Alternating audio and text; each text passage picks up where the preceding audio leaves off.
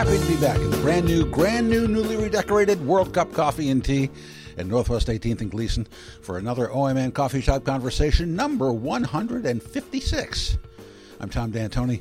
You know, educating our kids is a big enough task, but it doesn't help things when schools don't teach music as part of the regular curriculum.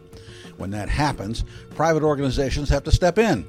One of those is Youth Music Project, which is much more than just a project. It's a fully operating juggernaut with a big facility in West Lynn. They've got classrooms, rehearsal spaces, and performance areas, and a lot of kids, hundreds of them.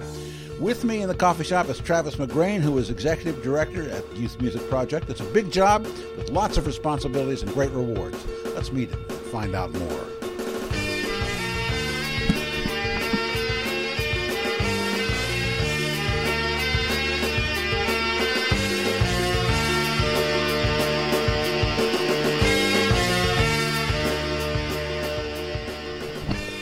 Travis, welcome to the Cupping Room here at World Cup Coffee and Tea, our home for coffee shop conversations at Northwest 18th and Gleason. Glad you're here. Well, I'm glad to be here. Thanks for having me, Tom. I appreciate it. Yeah. I got to say that your new director of community. What is Lisa's title? Communications and Community Relations Manager. Yes, Lisa. I like to call it the CCR manager to put a little music bent on it.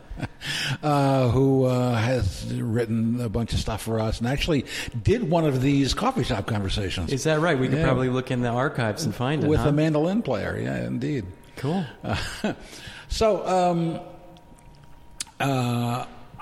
For people who don't know, what is the Youth Music Project? Yeah, that's a good question. Youth Music Project is a nonprofit music school. We are in West Lynn, Oregon, and our mission is to provide outstanding education, particularly focused on rock, pop, and country music. And beyond that, aside from just offering the music, a big piece of our mission, I would say a cornerstone of it, is providing access to kids who otherwise wouldn't have access. Mm-hmm. So we provide tuition assistance. Any kid who's on free and reduced lunch can come to our program free of charge. So those are sort of two pillars, right? Mm-hmm. Music and then access to music. And the third pillar, I would say, is exceptional performance opportunities. So we have this wonderful home in West Lynn. It was an old church. Mm-hmm.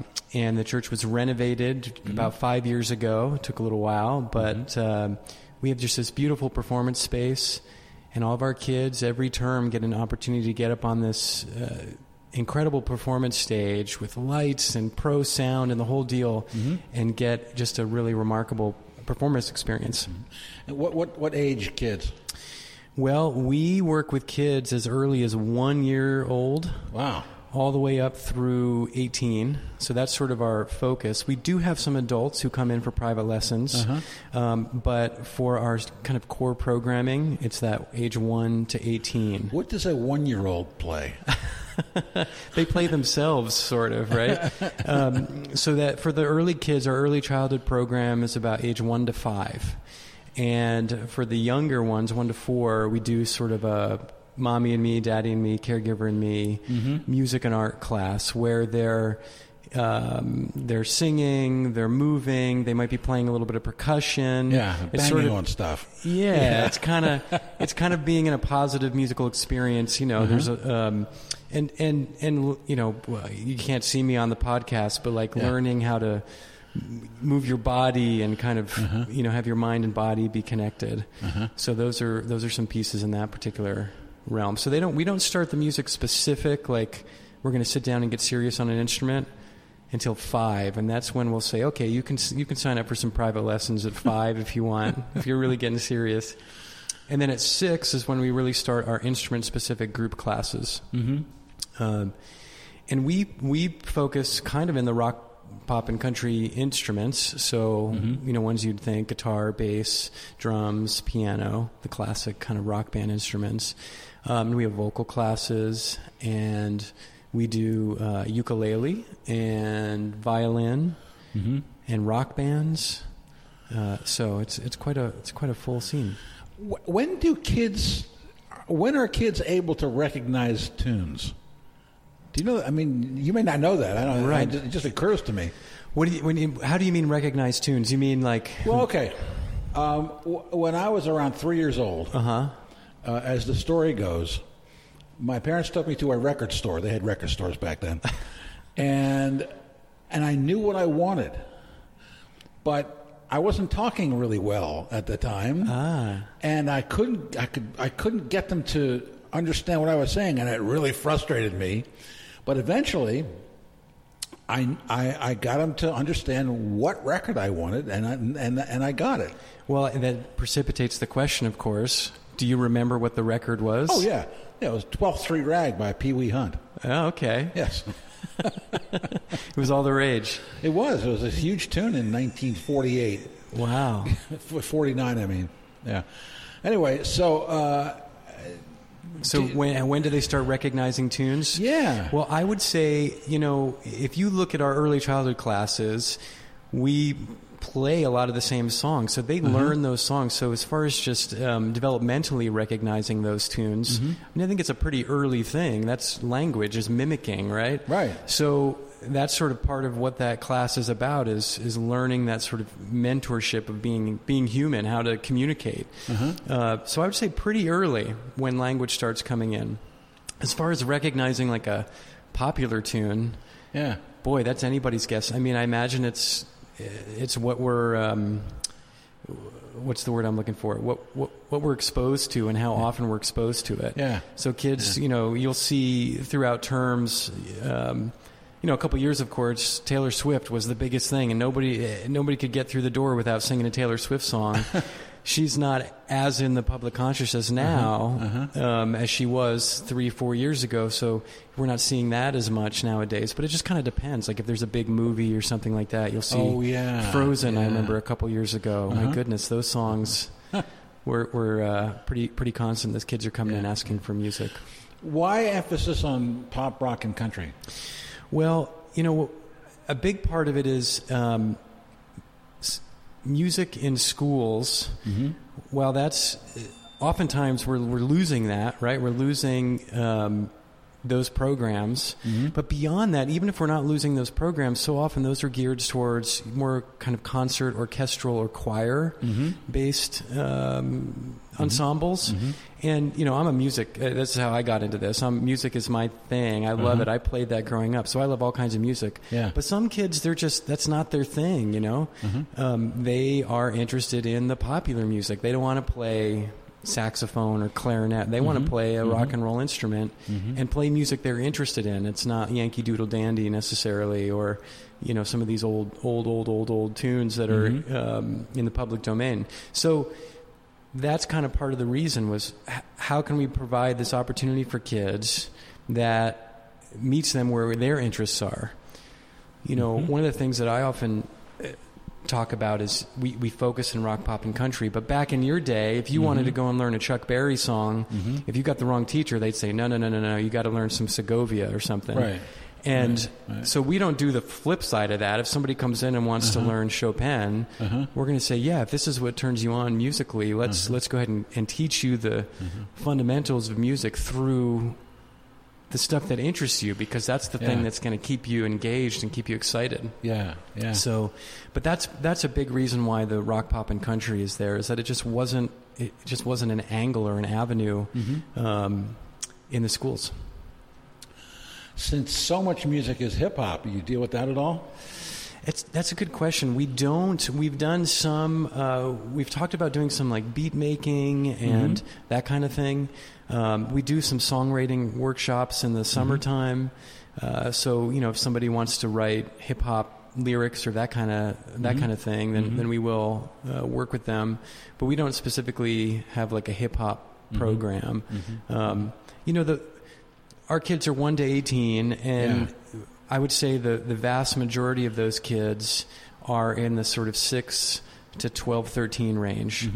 And so a lot of these kids are coming in and they're just getting excited about music and what it's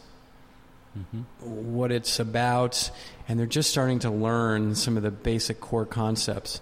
So a lot of our focus is giving them those sort of fundamentals on a particular instrument, you know, understanding how to make a chord on a guitar or a chord on a piano, understanding quarter notes and half notes and whole notes, and then beyond that, playing with ensembles, playing in groups, having to listen to your classmates and hear where they are in the song and communicate that way. Some adults actually do that, I hear. It's not clear these days, is it? Yeah. What do you find the kids, the 6 to 13, say? What are they writing songs about? What are they writing songs about? Well, are they writing love songs? Are they writing, happy songs, sad songs, angry songs? I think they're writing songs about their experience. So it depends on what their experience is. Some of it is going to be precipitated by, if the instructor is working with a kid and they're working on songwriting, they'll start giving him techniques and tools of, well, what do you want to talk? You want to talk about your summer? You want to write a song about your summer vacation, or do you want to write a song about an emotion, being happy or being sad? And so they'll start using those kind of techniques. But I think it's really just experience. That's what all of us as humans want to do, right? We want to share what our experience is and how we're viewing things and feeling things. So, how are your classes structured? I mean, are you different classes with different kinds of different instruments or styles or what? Yeah, or ages. Right. So it's based on instruments and ages. So we, as I was mentioning earlier, our group classes start at age 5, and we have a class called Seedlings. And called what? Seedlings. Seedlings. Gotcha. And basically, this class is for kids who are interested in music but are not instrument specific yet. So we'll talk about rhythms, we'll talk about pitch, we'll start teaching some basic kind of composition ideas. And then once they get through that, they can shift into the 6 to 7-year-old classes. And those are based in generally instrument specific. So we'll have a ukulele class for 6 to 7-year-olds. And our sequence is such where we have roots level classes, which is basically beginning. Then rockers level is the next level, where once kids in those classes have achieved certain benchmarks that are associated with the previous class, they can move on to the next class. Benchmarks like what?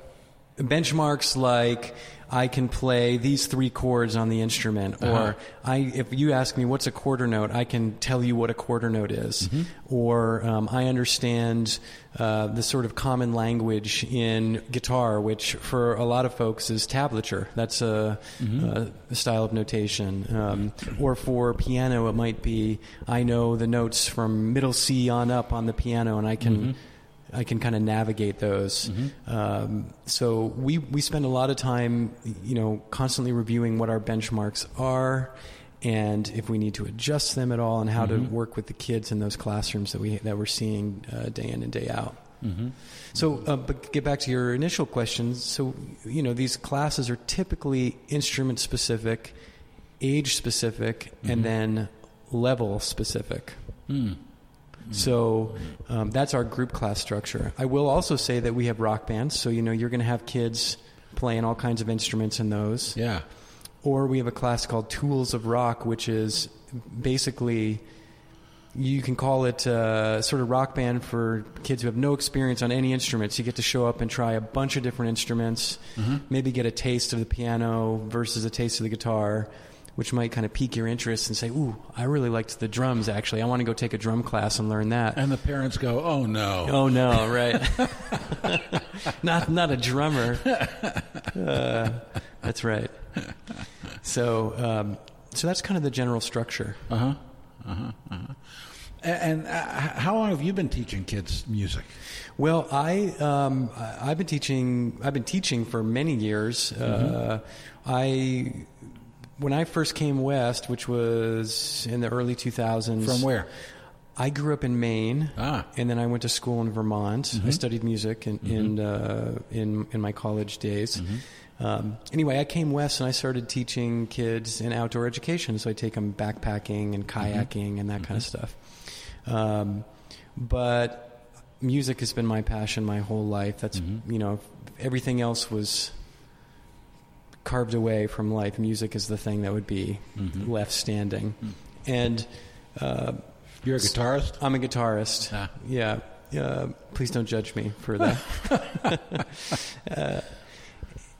Anyway, so I've been teaching music for a long time, and I had my own private teaching studio for many years. And then I got involved with Youth Music Project about 5 years ago and started as an instructor there, and then transferred into the program office and helped develop a lot of the programs. And then I've been the executive director for the last year and a few months. So, do you still teach? With my day-to-day sort of duties, I unfortunately am not able to maintain a teaching schedule. But it's near and dear to my heart, and whenever I can interact with the kids, I certainly do. Yeah, you miss it? I do miss the teaching, because that's the whole purpose we're there, is to give kids these skills, to support them, to give them a positive environment, to sort of explore their interests in music. And so I do miss like having a bond with a particular student, seeing them grow. Yeah. The cool thing is that with our program, so we do after school programs, and on average we have, like in 2017, the average amount of kids we have coming each week is about 850 kids. Wow. So we have a lot of kids coming through. That's a lot of kids. It's a ton of kids. And every term we have a concert week. So we do 25 one-hour-long concerts where all the group classes get to participate, and like we have 300-plus private lesson students. They get to perform. And we see these kids perform term after term after term. So even if I don't know a kid's name, I've seen a kid for a year and a half and watched them sort of transform and grow up on stage and see their skills progress. Yeah. So there's still that connection, even though I may not be as intimately connected to the individual student. And it's just such a beautiful thing to see these kids progress, not only in their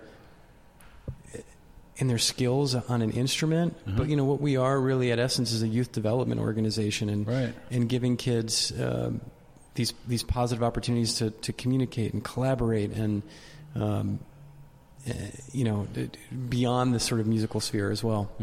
So how long has Youth Music Project been around, and how did it get started? Yeah, that's a good question. So we launched in 2012, and basically there was a founding family. There is a founding family, and they had a couple daughters. They have a couple daughters, and those one of those daughters in particular was really interested in music. So this goes back to your question, why rock, pop, and country? Yeah. So this family said, we have this daughter here. She's not that excited about the stuff that's going on in the schools. Her thing is she wants to be a songwriter and have opportunities to perform. And you can't go. There's no all ages venues. You can't. And even if you are able to go in and perform in a bar or something with your parents, your friends can't come. So they tried for a while to figure out how to get something off the ground to give opportunities to kids to pursue this kind of music. So that's sort of where the launching came from. And that was in 2012, and it started really as we were in a little small house. There were some summer camps, and it just kind of grew precipitously. We found this new building that was just down the street from the small building that we were in, and it's an old church. So to fit 850 kids in it per week, it's a pretty good sized space. Yeah. So that's how it got started. That was the initial sort of beginnings. You must have a pretty good development department. Yes, well, that is certainly part of the puzzle. Yeah. And we do, and it's being only 5-6 years young, we're a young organization, so we're still trying to tell people, hey, we're here, this is something we're doing. But to see also the impact of the programs over the last 5-6 years and see them grow the way that they have, it kind of shows the importance of this and the need in the community. So we've been fortunate to have the ongoing support of that founding family to kind of shepherd us through these first years. Yeah. And we continue to seek new supporters. I was looking at the rates that you charge, and it's very inexpensive. It is. That's that access piece. So, as I mentioned, if you're on free and reduced lunch, if you're a family that receives free and reduced lunch or on SNAP benefits or is kind of in that poverty level, then you can come free of charge. But you may not be in that extreme poverty level, but you have 2 or 3 kids. Life's not cheap, right? Right. So we didn't want to price out even the folks who maybe can afford a stretch of $150 for a 10-week group class term, but you got a couple of kids and you're doing it 4 times a year, plus soccer, plus food, plus camps, plus all that stuff. It adds up. So, as I mentioned at the beginning, those 3 pillars, one is the rock, pop, and country music, one is the performance opportunities, but the other is that access. So it's important for us to kind of manage and watch where those prices are to make sure that we're not keeping kids out because of that. What percentage do you think want to become professional musicians? Oh, man. All of them? That's a good question. I don't know if I've ever really asked that question of our kids. I don't know. I can't answer that. Yeah. I'm curious. I'm curious about that. Yeah. What I'm curious about too is to see. So now that we've been around 5 years, we've got some kids who've been coming year after year. Some kids, they tap in and they say, okay, this is cool, I tried it, but I'm really more into baseball. I'm going to go do baseball, and that's their thing. And maybe they'll come back for a guitar class or whatever. But there's some kids that you can see that this is their thing. And so what I'm really excited about is 15, 20 years from now, the impact of this space and place on this community that we're in Clackamas County. Yeah. What kind of musicality is going to come out of that? Yeah. How many people we've run into, adults that say, man, I wish I had this when I was a kid. I wish I had this beautiful art space where I can come and learn, and it's really community-oriented and really supportive, and I wonder what I would have done in my life if I had that opportunity. Yeah. So I'm kind of curious to see. Have any of the older kids who are no longer in the program, have they formed bands? Are they in bands? There are kids that have continued to play music for sure. We have. So here's something that's cool about our program. We have a high school intern program.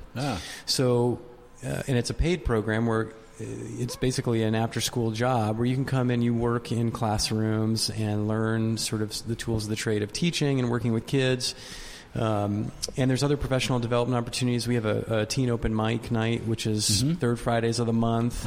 I'm getting away from your initial question, but I'll get back to it, I promise. Okay. So a lot of these kids who are in this teen program, if they don't go away to college, sometimes they stick around, and a couple of them have transitioned into instructors and are now teaching, or there's some that are on our admin staff. So there's folks that stay connected to the organization in one shape or form. So as far as the kids that have graduated, I haven't heard of any groups at this point that have graduated and they're still working together as a rock band. We have some custom classes of groups of kids that come together and they say we want band coaching essentially, and so we'll work with that particular group for a while. And then our rock bands otherwise sometimes they're kind of a general enrollment where whoever signs up for that term gets to be in a band together, and whether they continue or not, it kind of depends on their schedule the next year. I was looking at your roster of instructors, and there's a lot of them are working musicians, aren't they? Yes, many of them are. Yeah. I noticed Tyson Stubelic, who's actually more known as a jazz drummer. He is. He's a fantastic jazz drummer. He's tremendous. Yeah. Yeah, and he's a wonderful instructor as well. Really? Yeah. He's very organized and very detail oriented, and he's great because he always talks about the sort of the fundamentals of drumming. What's the first rule as a drummer is you gotta hold the groove. You gotta make the groove happen. Right. So he really kind of instills this number one, and sorry, Tyson, if you listen to this and I get this wrong, but one, you got to get the groove. Two, then it's the song. What's the song structure? Yeah. And then three is maybe where can you put some fills in or something like that. So he builds it up, and always talking about the beat, feeling the beat, and feeling the groove. And, he's fantastic. We have wonderful instructors. How do you go about recruiting them? Well, a lot of them have been around for a long time now, some of them for many, many years. So sometimes it will be, like I mentioned, we'll have we have a couple of instructors who started as high school interns, and they worked for a couple of years and were in the classrooms and did a wonderful job, and then stuck around. And then we did some mentoring of them in the classrooms, and now they're teaching themselves. So that's one angle. Another is when we have an opening, oftentimes we'll pass it through instructors, and if musicians know other musicians who are looking for different things, so we'll get people that way through word of mouth, or I know somebody who's also a teacher, and sometimes it's just your good old fashioned job posting, and see who comes. It must be pretty along. gratifying to teach a kid to play an instrument. It is. Yeah, it is. It's when. What's gratifying is when those kids have those aha moments, when you just see their light beam when they think they can't do something, and then they prove to themselves they can. Yeah, that is extraordinarily gratifying. Yeah. How do you? I'm not asking this to be difficult, but how do you deal with somebody who just doesn't have the talent? Yeah. That's a good question as well. Because when I was a young man, came up during the folk era, and I got my fake Martin Gibson guitar, right? No, it was a Harmony. Oh yeah. It was the Harmony fake Martin. Those are good. Right? Those are good guitars. They were fine. Yeah, but I wasn't. I sucked. And I couldn't sing, even though I got gigs in coffee shops, coffee houses, and stuff like that way back then. But I realized that I sucked, right? How do you? But I was 20 by then, right. Or 18 anyway. How do you deal with levels of talent? Well, sensitively. I mean, these are kids, right? They're 8, 9, 10 years old, and so a lot of them are still developing as little beings in the world. Yeah. And so our whole thing is being super supportive. If you show up and you're giving it your best, that's all we can ask for, and we're going to do everything we can to help you achieve success on the instrument and feel good about what you're doing. Now, I personally am of the philosophy that everybody is musical. Everybody can find some sort of musicality in themselves. Maybe you just haven't found the particular instrument that works for you. Right. So that's one thing as well. If this isn't working for you, if it's not hitting, maybe we got to try something else, and maybe that'll work. So that's in part, because if you get really discouraged because you just can't make the thing sing, then let's try something else. See if you can make that sing. See if that feels a little better. There's some kids who are really, preternaturally gifted. They just pick something up and boom, I hate those kids. When I was a kid, I hated those kids. Right, exactly. How can they do that and I can't? What's wrong with that? It's like, it's like playing basketball or anything else. Right. But, so those kids too, the ones that are more advanced, we try and give opportunities to be able to keep them advancing so that they're able to kind of chew and churn through new material and new stuff. And that's a real challenge. I mean, that's a challenge. Our group classes are pretty small. We keep them to about 6 kids typically. Wow. So that's something that we have certainly on the schools, which are much bigger classrooms. Right. So we're able to give a little bit more focused attention.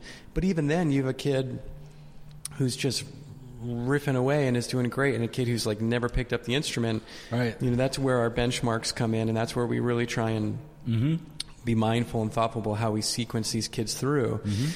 What I think about when I was a kid, and it wasn't with music. I had positive experiences with music, which is probably why I stuck with it. Yeah. But I remember being on a soccer team, and I remember playing soccer and kind of enjoying it. But I have this distinct memory one time being in a soccer line, And I was just standing there, and a kid turned around and just punched me right where you don't want to be punched as a little boy, right? Or any time. And I remember right after that going home being like, man, soccer stinks. I don't want to play soccer.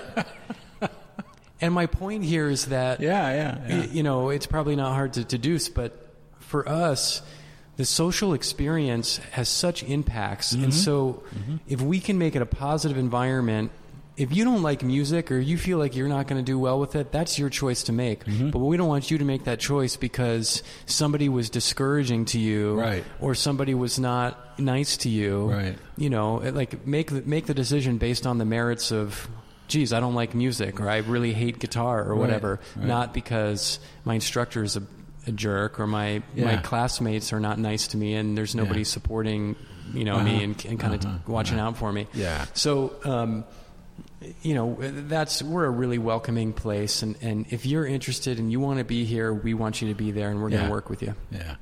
Well, that's good. Yeah, that's good. That's not necessarily the world we live in all the time. Good, so. good to know. Yeah. All right. Well, it sounds like you guys are doing a great thing. You know, it's hasn't been around long. It's huge. You got a great building and facility. I mean, geez, congratulations. Thank you. Yeah. It's pretty good. I mean, we do this. It's quite a school. I mean, we have in 2017 we had over 1,550 kids coming throughout the year, and you know, those are just the individual kids, but they signed up for over 3,500 classes, and so we're just, you know, every 10 weeks we're putting up a new schedule and kind of getting everybody in the doors and playing music. And right now, when I came up here for this interview, we were in the midst of our summer camps, which are day camps, which are fantastic. Kids get they're just fantastic. Yeah. Well, listen, thanks for stopping by. Appreciate it. Yeah, thanks for having me. You know, and just keep up the great work. Thanks, Tom. Thanks.